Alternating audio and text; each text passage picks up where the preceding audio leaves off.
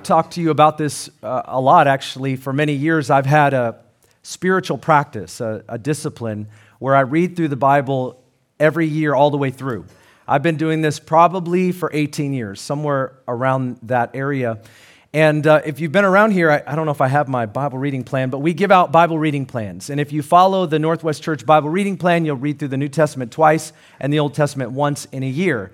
I've been doing this for a long time, and it's been a great blessing because there are a lot of passages that if you just pick and choose, you're going to avoid, especially when it comes to the Old Testament. There are a lot of things we don't understand. There are stories that we don't get, and if you just give sort of a once-over view, you kind of don't dive in and understand some of the details. But as you read through the Bible, one of the blessings is that you get really familiar with Scripture, and you start to ask questions that you didn't ask last year, and I really love that.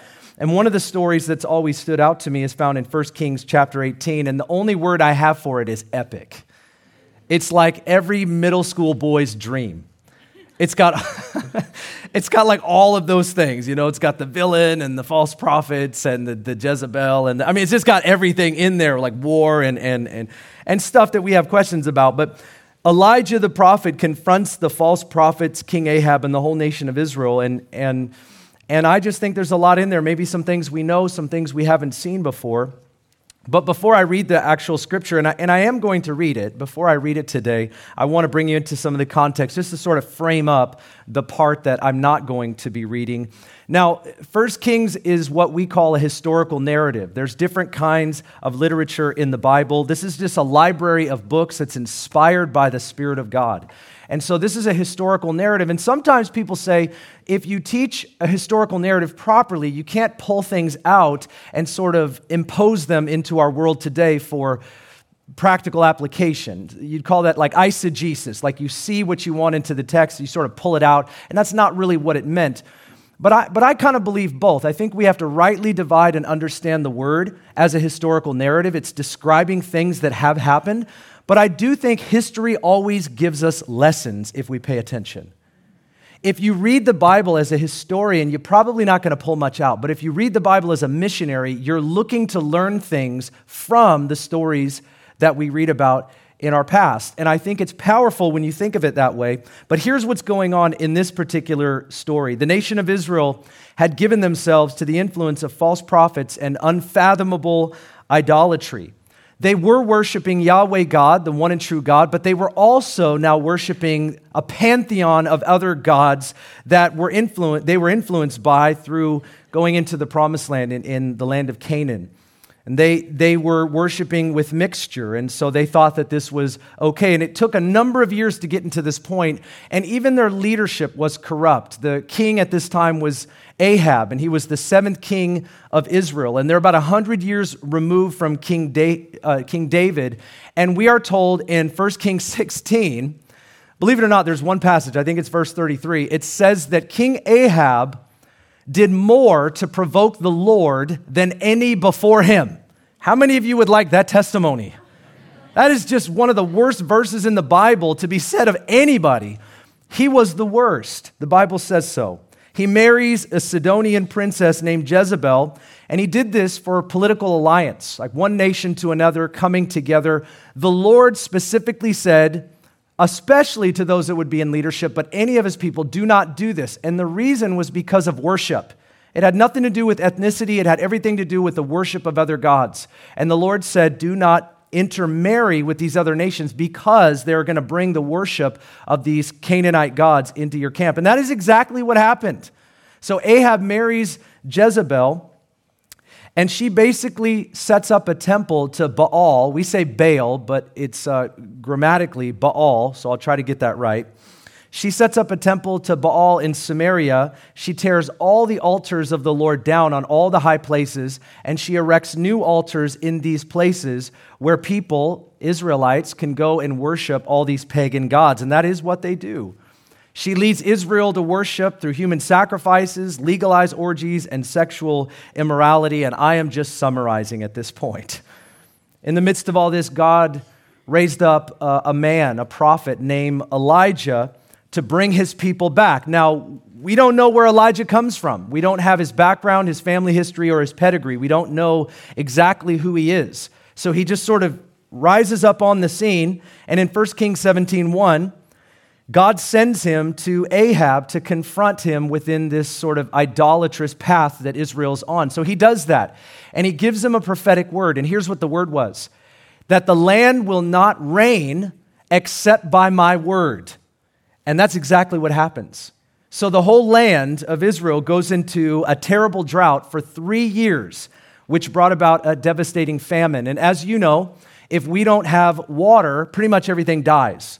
The crops die, the vegetation, the animal life, people die because we need water in order to live and survive. And so this is a terrible time in Israel's history.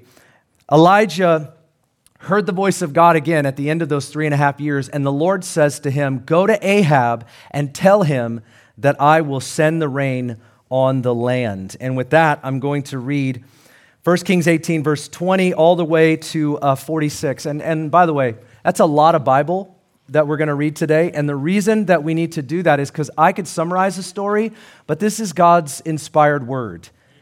And I would rather you hear the inspired word than my summary version. Can I just get a nice big amen today? And we are not, this is the right place to read lots of the Bible. So with that said, everybody take a breath with a lot of grace and patience. So Ahab sent a message among all the sons of Israel, and he brought the prophets together at Mount Carmel. One thing I forgot to tell you is when Elijah told Ahab that he was going to send the rain, before he told them that, before he gave him that prophecy, he confronted him and he said, "Gather all the prophets of Baal, all the prophets of Asherah, and the nation of Israel, and meet with me." So he told him that before he actually gave him the prophetic word about God sending the rain. So that hadn't happened yet, but now they're gathering here to Mount Carmel. Verse 21, Elijah came near to all the people and he said, "How long will you hesitate between two opinions? If the Lord is God, then follow him. If Baal, then follow him." But the people did not answer him a word. Elijah said to the people, "I alone am left a prophet of the Lord, but Baal's prophets are 450 men. Now let them give us 2 oxen, and let them choose 1 ox for themselves and cut it up, place it on the wood, and put no fire under it. And I will prepare the other ox and lay it on the wood, and I will not put a fire under it. Then you will call in the name of your God, and I will call in the name of the Lord, and the God who answers by fire, he is God." And all the people said, "That's a good idea." So Elijah said to the prophets of Baal, "Choose 1 ox for yourselves and prepare it first, for you are many, and call in the name of your God, put no fire under it." Then they took the ox which was given them, and they prepared it, and called on the name of Baal from morning until noon, saying, "O Baal, answer us." But there was no voice, and no one answered. And they leaped about the altar which they made. It came about at noon that Elijah began to mock them and said, "Call out with a loud voice, for he is a god. Either he is occupied or gone aside, or maybe he's on a journey. Perhaps he's asleep and needs to be awakened." So they cried with a loud voice and cut themselves according to their custom with swords and lances until blood gushed out on them. Did I not tell you this was a middle school? All right. I don't know what you do with that. When midday was past, they raved until the time of the offering of the evening sacrifice, but there was no voice, no one answered, and no one paid attention. Then Elijah said to all the people, "Come near to me." So all the people came near to him, and he repaired the altar of the Lord, which had been torn down. Elijah took 12 stones according to the number of the tribes of the sons of Jacob, to whom the word of the Lord had come, saying, "Israel shall be your name." So with the stones he built an altar in the name of the Lord, and he made a trench around the altar large enough to hold 2 measures of seed. Then he arranged the wood and cut the ox in pieces and laid it on the wood. And he said, "Fill 4 pitchers with water and pour it on the burnt offering and on the wood." And he said, "Do it a second time." And they did it a second time. He said, "Do it a third time." And they did it a third time. The water flowed around the altar, and he also filled up the trench with water. At that time, the offering of the evening sacrifice, Elijah the prophet came near and said, "O Lord, the God of Abraham, Isaac, and Israel, today let it be known that you are God in Israel, and that I am your servant, and I have done all these things at your word. Answer me, O Lord, answer me, that this people may know that you, O Lord, are God, and that you have turned their hearts back again." The fire of the Lord fell and consumed the burnt offering and the wood and the stones and the dust, and licked up the water that was in the trench. When all the people saw it, they fell on their faces, and they said, "The Lord, he is God. The Lord, he is God." They better say that. My gosh. Then Elijah said to them, "Seize the prophets of Baal. Do not let one of them escape." So they seized them, and Elijah brought them down to the brook Kishon and slew them there.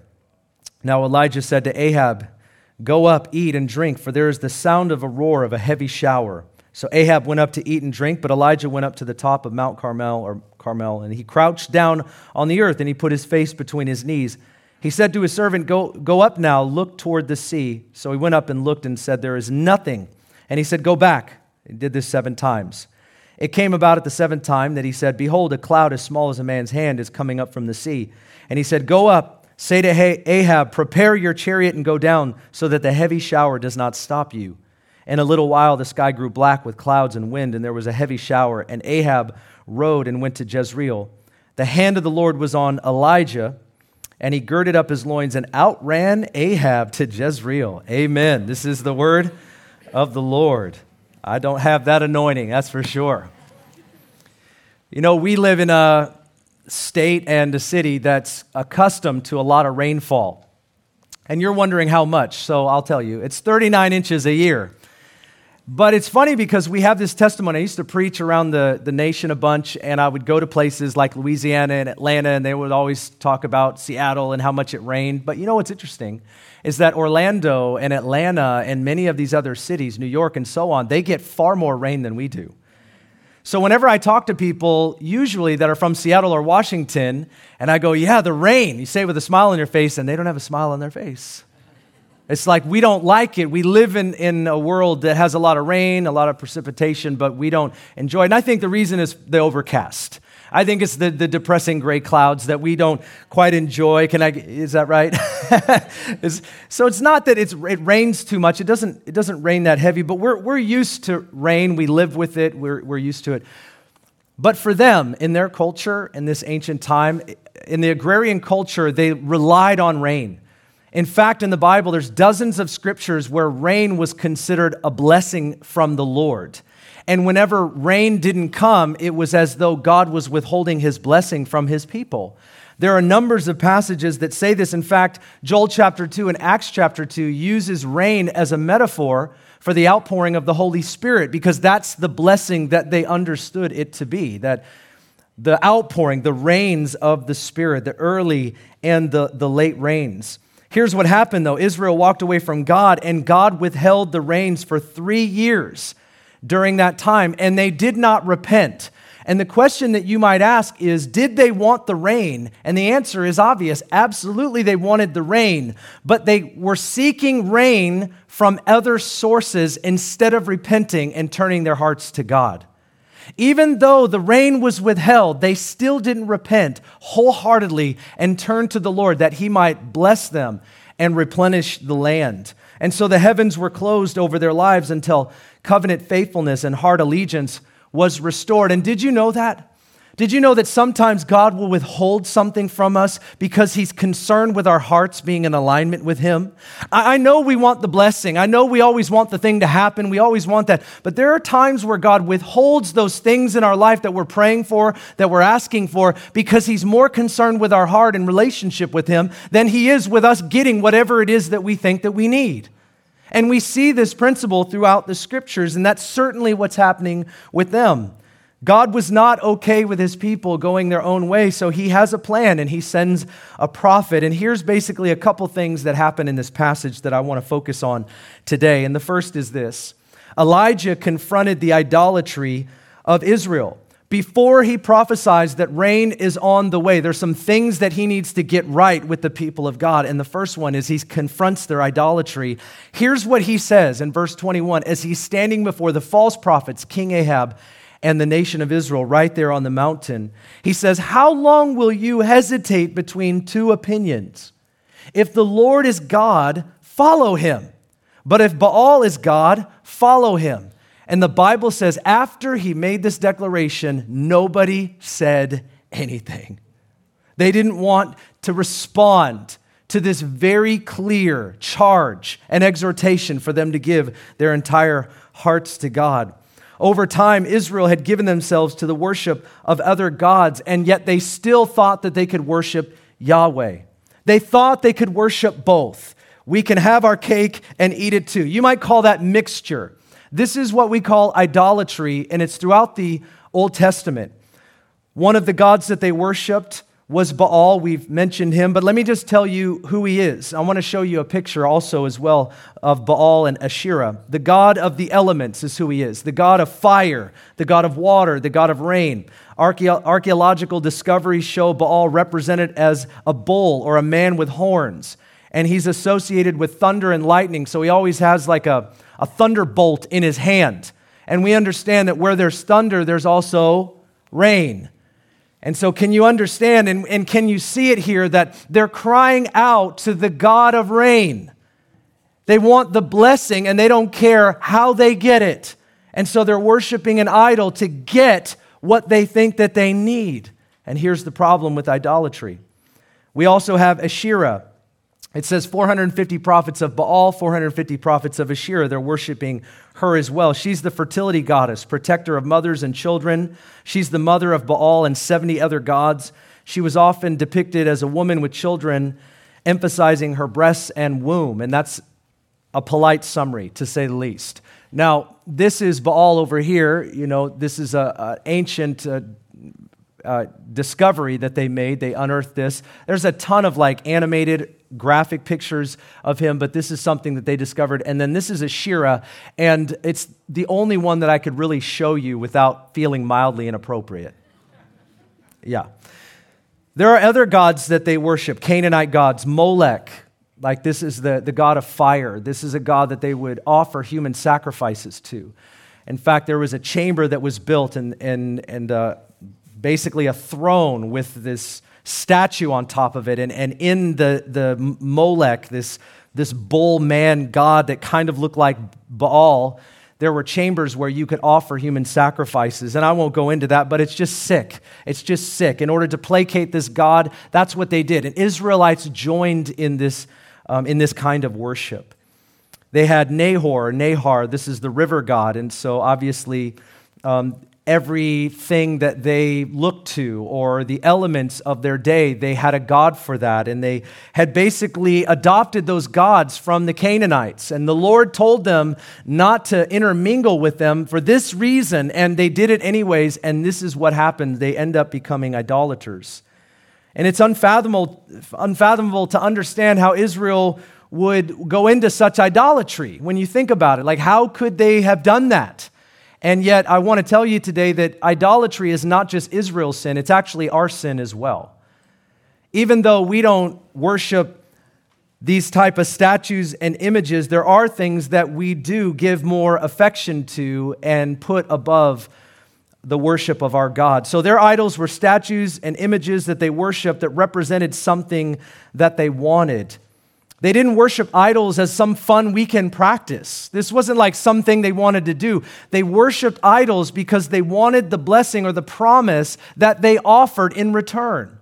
If you worship me, the idea was that I'm going to send the rain. If you worship me, the idea was that I'm going to give you prosperity and life and blessing. That's the promise. So they worshiped and they did egregious things before God in order to get what they thought that they would. Our idols today are images and icons that we worship that represent something that we want or something that we like more than God. An idol is not always a bad thing in and of itself, but idolatry takes a good thing and makes it a God thing. That's what idolatry really is like for us today. And you're saying to me, Pastor Ben, what are idols today then? And I'm so glad you asked that question because I have some answers for you. One of the idols that I think we worship today is sex. When we bypass the biblical context of our sexuality, it becomes an idol. Objectification and pleasure over intimacy and covenant faithfulness. It's a form of worship that destroys us and it dishonors God.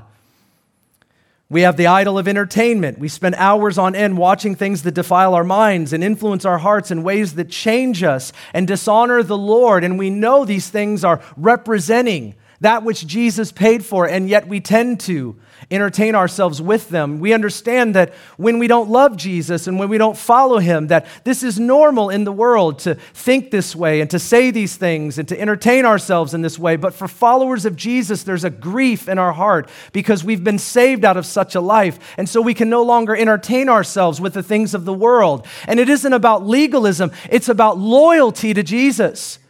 That when we love the Lord, we don't want to participate. We don't want to celebrate. We don't want to entertain ourselves with the things of the world because Jesus died for those things. Many of us have participated in such a life, and so we have to move away from that. It's like I don't even want to touch the clothes that are stained with my old life. That's how I feel about it. And so entertainment can become an idol. And again, there's nothing wrong with watching a little TV. There's nothing wrong with watching a sports program. There's nothing wrong with a good movie. There's nothing wrong with some music that you like. And there's plenty of neutral music that's not Christian. I'm not here to just say you got to turn on 105.3. Amen. I'm just saying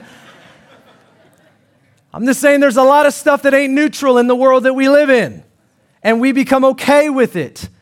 And it becomes an idol to us. And the minute the Lord says, I want you to give that up because I want you to have ears that are pure and I want you to have eyes that are pure and I want you to have a heart that's undefiled and there are things that are defiling your heart. And the minute the Lord says, I want you to give me that thing, can we put it on the altar? If we can't put it on the altar, it's an idol. If the Lord comes asking for it, no matter how we define it or describe it, if the Lord asks for it and we can't put it on the altar, it's an idol. We love it more than God. Friends, that's our idolatry today. Also, social media, I threw this one in there. We give incredible amounts of time to checking out the lives of other people. Again, it's not wrong, it's not bad, but how much time do we give to this thing where it just sucks us in? And have you ever noticed that it tends to know things about your conversation that you're having in your home, in the privacy of your own home with your own family, and all of a sudden it pops up on your social media? It feels like somebody's watching. I always feel like somebody's watching me. Because they are. Because they are. All right? The secret's out, guys. Illuminati's real. I don't know. But we worship idols of modern times, and social media causes us to compare ourselves to other people. Look how photogenic they are. Look how cute their family is. I wish my family was like, that's just a picture, man. Your family could be jacked up, but on Instagram, you look great. You know, it's like, stop that. You know, it's for the gram. It's for the gram. They got a new app called Be Real. Like they needed one, didn't they? We're going to start a new app. It's called Be Real because everything else is fake. The next, it's like, reminds me of produce, right? You have regular produce and then there's organic and then there's certified organic. That's what's going to happen, isn't it? It's like be real, be more real, be seriously real. That's what... Why? Did anybody ever stop and think, it's because we're fake? So we develop these things and we compare ourselves to other people and this outward appearance, this thing, because we can worship this type of stuff. We can worship our career. We give our lives to building a career and making money to become something, but then we don't realize later in life, all of a sudden, we see that it robbed us of our biblical command to love our spouse and to raise our kids in the admonition of the Lord, and we feel like it's too late now. That we gave all of our time and energy to this thing, and now this thing doesn't mean anything to us, and what really means something to us all of a sudden is fleeting, and it's slipping through our grasp. And we realize maybe I've made my career an idol. Maybe I've given too much to this thing. What about money? We build our portfolio, we acquire possessions, and we place our security, our happiness, and our future outlook in what we have and acquire rather than who we have. I mean, that's really, that's where rubber meets the road, is that we trust in our money, we trust in our accounts, we trust in our job. But when you lose all of that, what do you have? And friends, you know what you have. You have God. He's not our last resort. He's our source.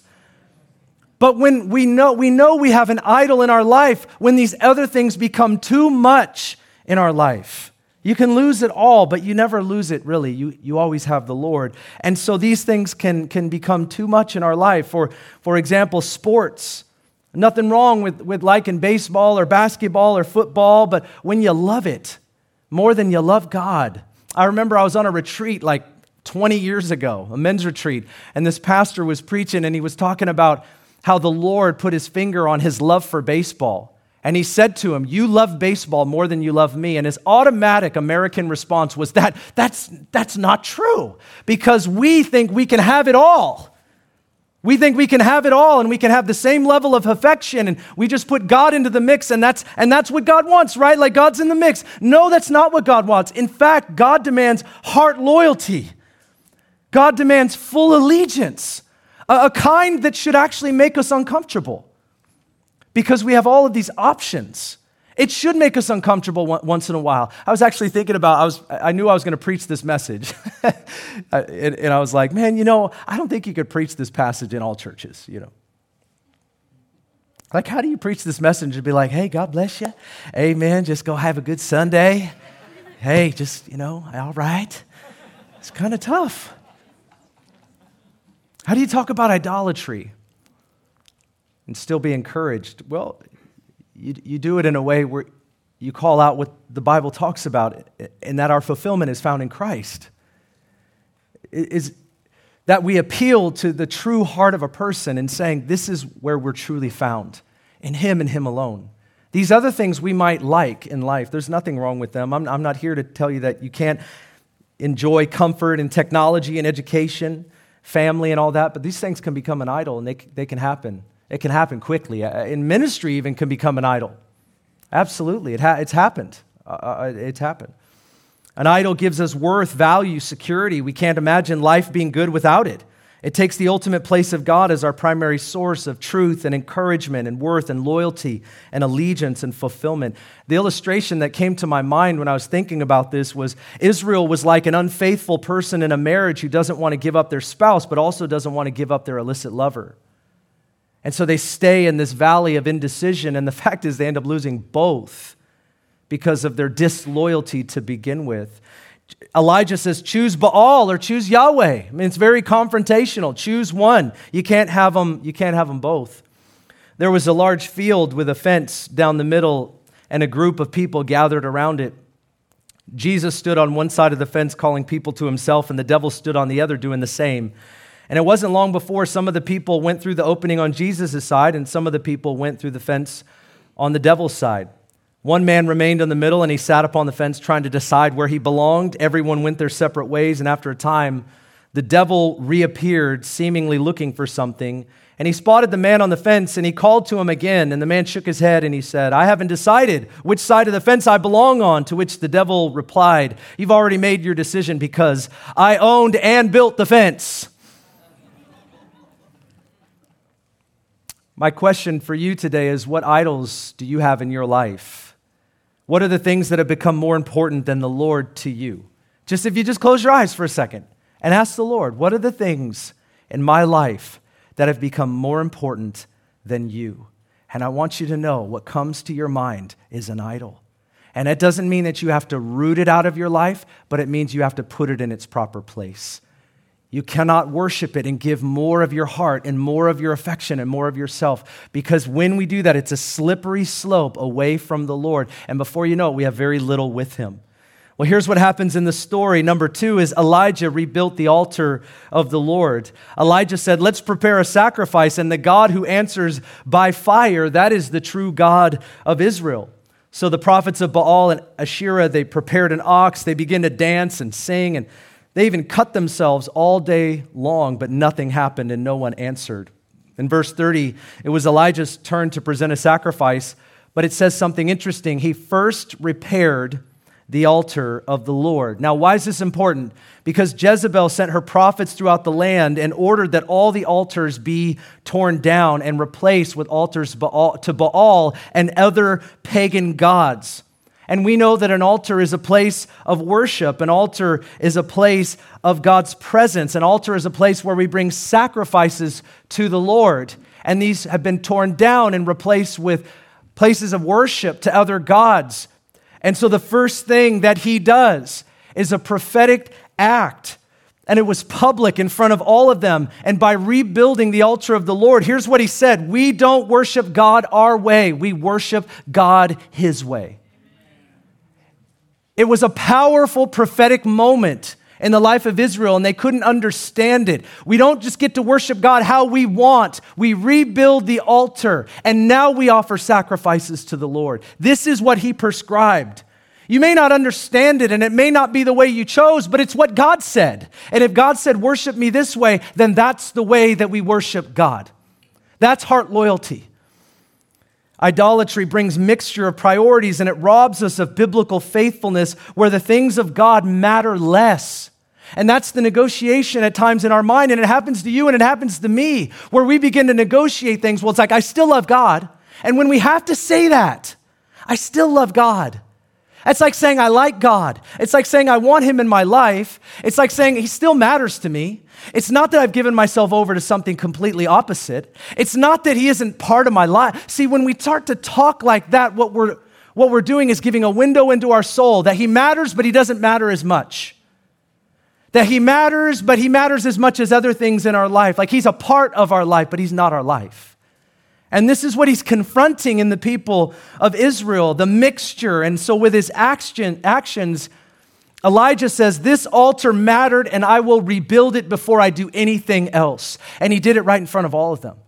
This altar mattered. And sometimes we need to rebuild things in our life that mattered before, and we've lost that priority today. We need to rebuild those things. You say, what does God want me to do with my life? Well, maybe you've let some stuff go and he wants you to rebuild the altar of your life, the altar of prayer, the altar of worship, where you raise up a sacrifice and an offering to the Lord, these things that the Bible calls us to and we slip away from. That's what happens for good Christian people. Things that God prioritizes start to matter less. Things like being a part of a church, being a part of fellowship, praying, reading, studying our Bible, serving other people, forgiving when we're offended. These things the Bible calls us to a faithfulness. And when they start to matter less and other things start to matter more, God calls us to repent and rebuild those places in our life because that's what honors him and that's what he wants from our worship. He wants us to rebuild that and become faithful to it. Did you know biblical faithfulness requires the power of the Holy Spirit? I'm not going to ask for a show of hands today, but if I asked you this question, I'm not Elijah here confronting you. Elijah's confronting us. But if I asked you, have you slipped on any of your biblical faithfulness? Like, Ben, here are the things that the Bible calls Christians to do. And if we're honest, some of those things we're not doing, or at minimum, we're struggling. And maybe we used to do those things more, but we're struggling with it now. And I want to give you some hope today that we need to be filled with the Holy Spirit so that we can actually live in biblical faithfulness. So if you and I wake up tomorrow and we're like, man, I'm really going to do it this time. I'm really going to try hard this time. You got to stop right there and go, Holy Spirit, fill my life because I can't do it and I have successfully proven that I will fail every time. So would you help me to be faithful even when I've been a failure? Or we can wallow around in our failure, or we can stand up and say, fill me with the Holy Spirit that I would be faithful to you, and God will give it. This scripture hit me the other day, Galatians chapter 5. It talks about the fruit of the Holy Spirit. Love, joy, peace, patience, kindness, gentleness, faithfulness. There's 9. I know it. There's 9. Faithfulness. It's the fruit of it's not the fruit of my performance. It's not the fruit of my best day. It's not the fruit of how long I've been a Christian. It's the fruit of the Spirit. So I've got to get up in the morning and say, fill me with the Holy Spirit so that I can be faithful to what your word says. And if I'm not doing that, what I will be is religiously guilty. That every time I hear the command of God or every time I read about what he wants from my life, I'm just going to feel bad because I'm not living that way. And so when we start doing that, we start tuning out. Because we tried and we can't, so we might as well just tune out, and I'm not good at this thing. Friends, no, we have to be filled with the Holy Spirit. So we've got to rebuild some stuff in our life, in our house. In my mind, you like these stories. I'm sure it's not true, but I just can't help myself. We've been working on our backyard for some time, slowly but surely, but I mean, stuff costs like $1 million to fix anything today, so I've decided that I'm going to fix it. And misery loves company, so I'm going to drag a few people in the room with me in there. There are a couple of you in here today.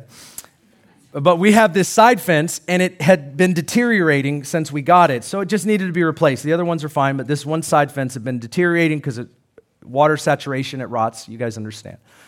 So it was really funny, like the fence boards start breaking out. Anybody ever had this happen? Like you just wake up in the morning and there's some fence boards gone. You're like, wow, that used to be a full panel right there.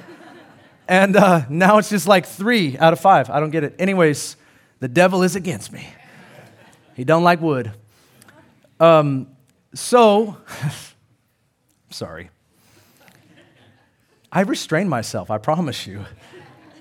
So over the years, 3.5 years, it's so funny. You guys know you ever go to the fair and those games that cost way too much money and they really are meant to rob you blind?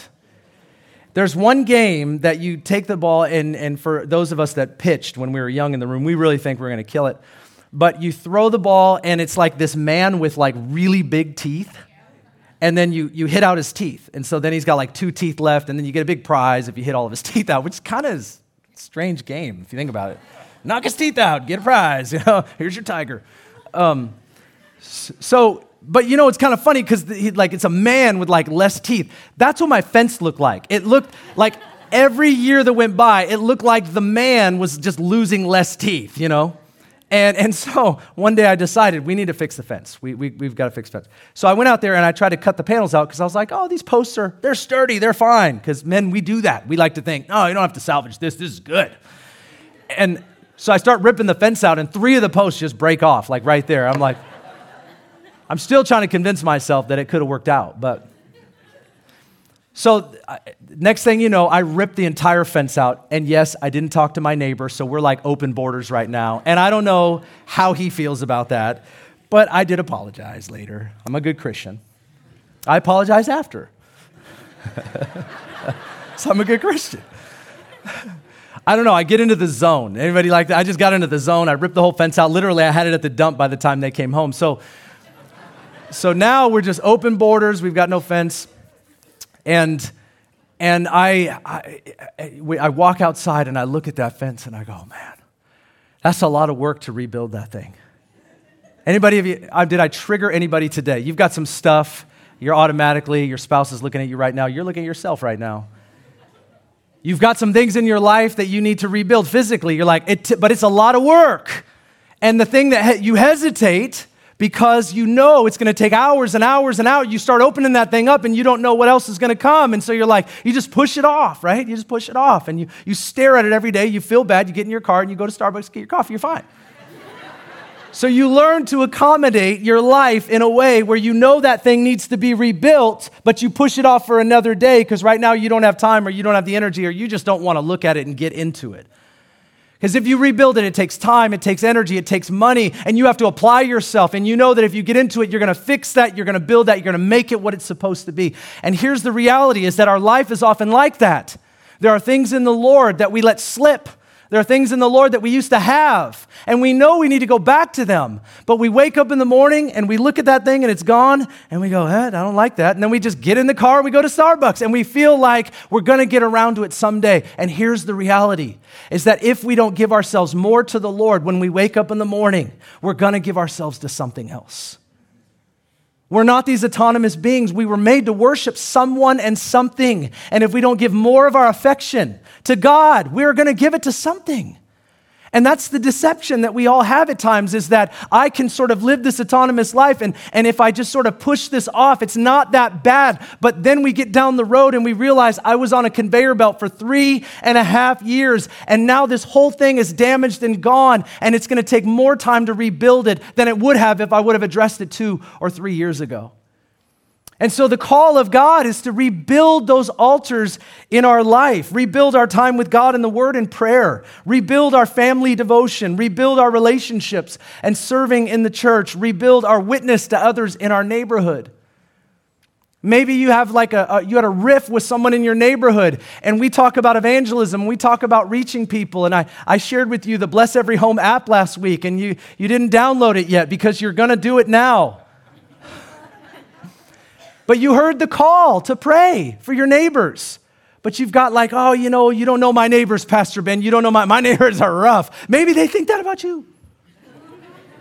You don't know my neighbors, man. Pastor Ben, I've tried this before. My last church, we did that and it didn't bring forth anything. Here's the thing, is that we ask and we keep on asking.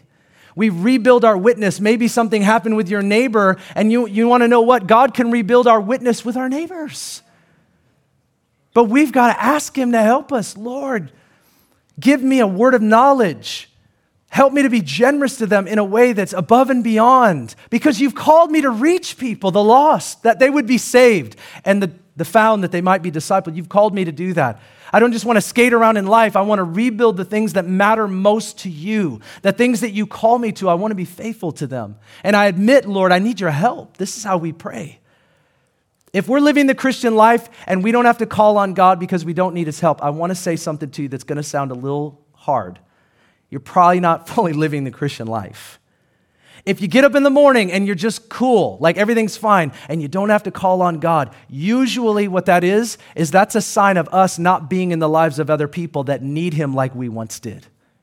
And so when you start rolling your sleeves up and you get into the lives of other people, it's challenging.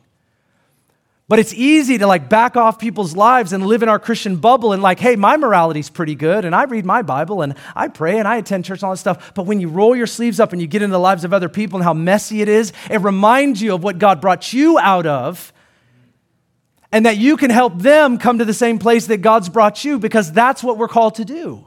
And we want to rebuild that place in our lives of being a witness of Jesus. It's not just when we feel like it, it's all the time. And I got to move on here. My last point is Elijah prayed earnestly and God answered supernaturally. He put the sacrifice on the altar. He dug a trench. He doused everything with water. He wanted to make it hard. That when I call on God, everybody knows that it's God. I love this. I love these prayers. Like when I pray this and God answers, everybody knows that it's God. Elijah called upon the Lord. Fire came from heaven, consumed the sacrifice, the water, the altar, even everything that was there, all of it. Israel saw this. Look at what happens. They fall on their faces and they say, the Lord, he is God. The Lord, he is God. After this, Elijah told Ahab, go, for I hear the roar of a heavy shower coming. And he crouched down and he put his head between his legs. He began to pray to the God of heaven and earth to send the rain. Now is the time. The people repent. They come back to the Lord. Heart faithfulness. Heart loyalty, covenant faithfulness. They come back to the Lord, and now the blessing comes from God. Now I'm going to send the rain. But what he wanted first and what he wanted most was this. So he establishes that, and he says, I'm going to bring the rain. And this is what it says about Elijah in James 5:17. It says he was a man with a nature like ours, and he prayed earnestly that it would not rain. And it did not rain on the earth for 3 years and 6 months. And then he prayed again, and the sky poured rain, and the earth produced its fruit.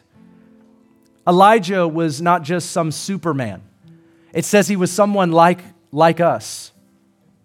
But he kneels down after doing, I can't imagine what he was feeling and thinking when he had to confront the entire nation.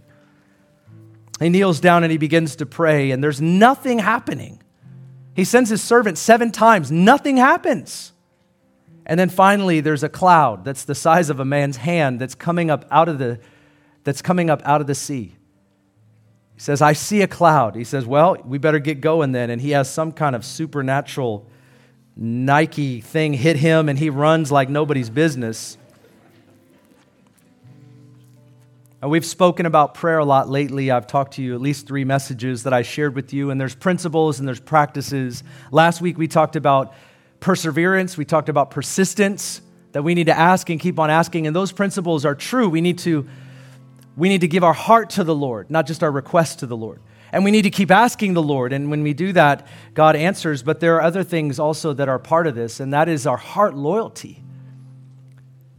And sometimes people will say, well, if God doesn't, God answers prayer by yes, no, and not now. But what if God's reasoning for his no or not now is about the heart? It's not just an answer to the request. It's actually a new shift of focus to what he really wants and what he wants us to care about more. I want your heart allegiance. See, sometimes God's willing to withhold the rain of blessing in our life, however we define that. He's willing to withhold that in order to draw us to him. It's of utter concern to the Lord. Before the fire fell and the rains came, idolatry was confronted, the altar was rebuilt, and then came the rain. The supernatural God is still answering by fire, and He is still sending that heavenly rain today. God is sending rains of revival, and oh, how we need them today. In a crazy time of idolatry, and the first thing is, as the people of God, we can't give ourselves to other things, to lesser things, more than we do to the Lord. As we get together and worship and surround ourselves around His Word, it says, the Bible says in 1 John, we provoke one another on to love and good deeds. This is so vital for the people of God to say, this is what the Lord wants. This is what the Lord is calling us to. And sometimes it should make us feel uncomfortable. That's actually a positive thing in the kingdom. To agitate our flesh is really good because our flesh wants comfort and it wants to be everything convenient. And so if we're not agitating our flesh at times, something's not going to go right for us. We need that holy agitation from God. But I wonder, what if the same thing happens to us that happened to Israel, where the true blessing of God is closed over our life because we're seeking the rain and not the relationship? And we're willing to seek that fulfillment and that peace and that joy outside of God, and that thing becomes an idol to us.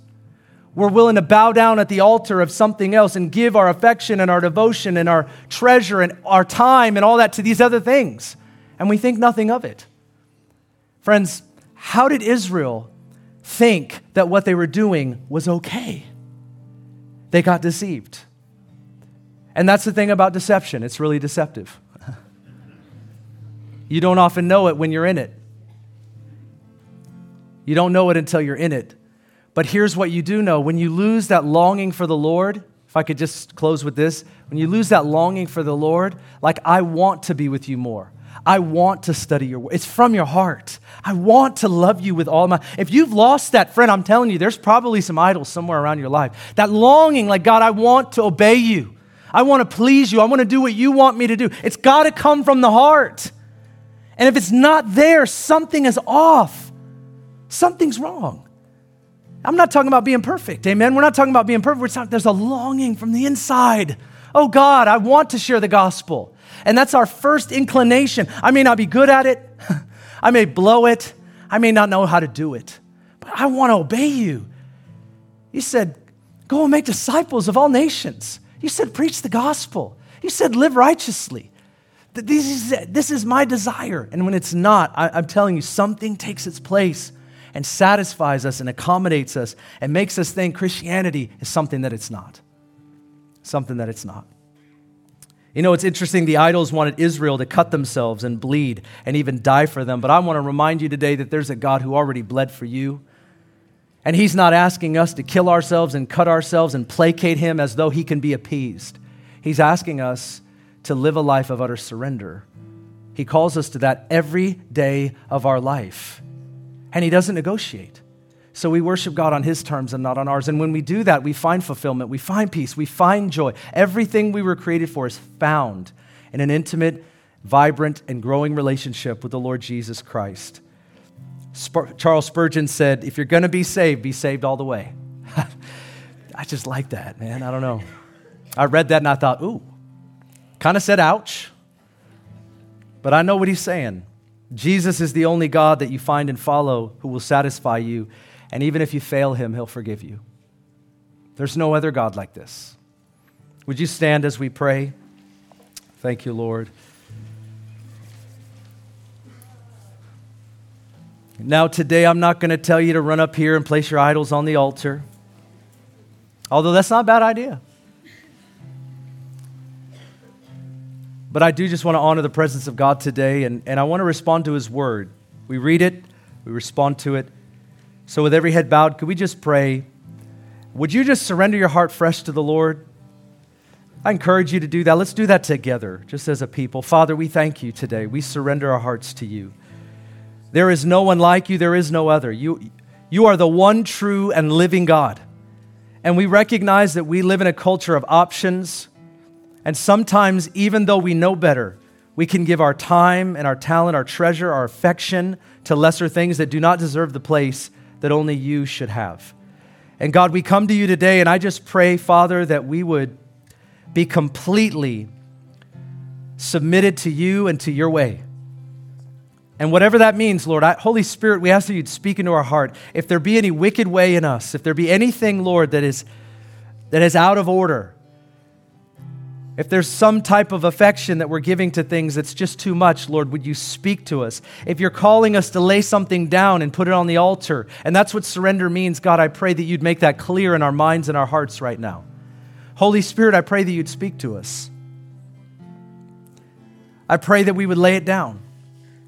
And that's what you've called us to, is not just to lay things down, but to lay our life down as a living sacrifice, holy and acceptable to you. But that's not going to happen if we're not laying the things of this life down. And we're holding on to them, we're holding on to our life.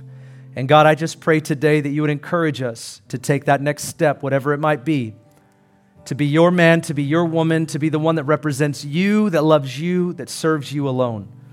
And we thank you, Father, today for your word, and I pray that it would cut deep in our lives, not to make us feel guilty, not to make us feel burdened in an unnecessary way, but Lord, to lift us up, to honor and love you and serve you as you deserve.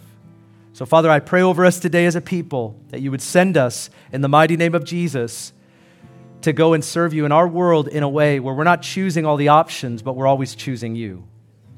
You deserve it. You're worthy of it today. We thank you, Father, in Jesus' mighty name. And everybody said,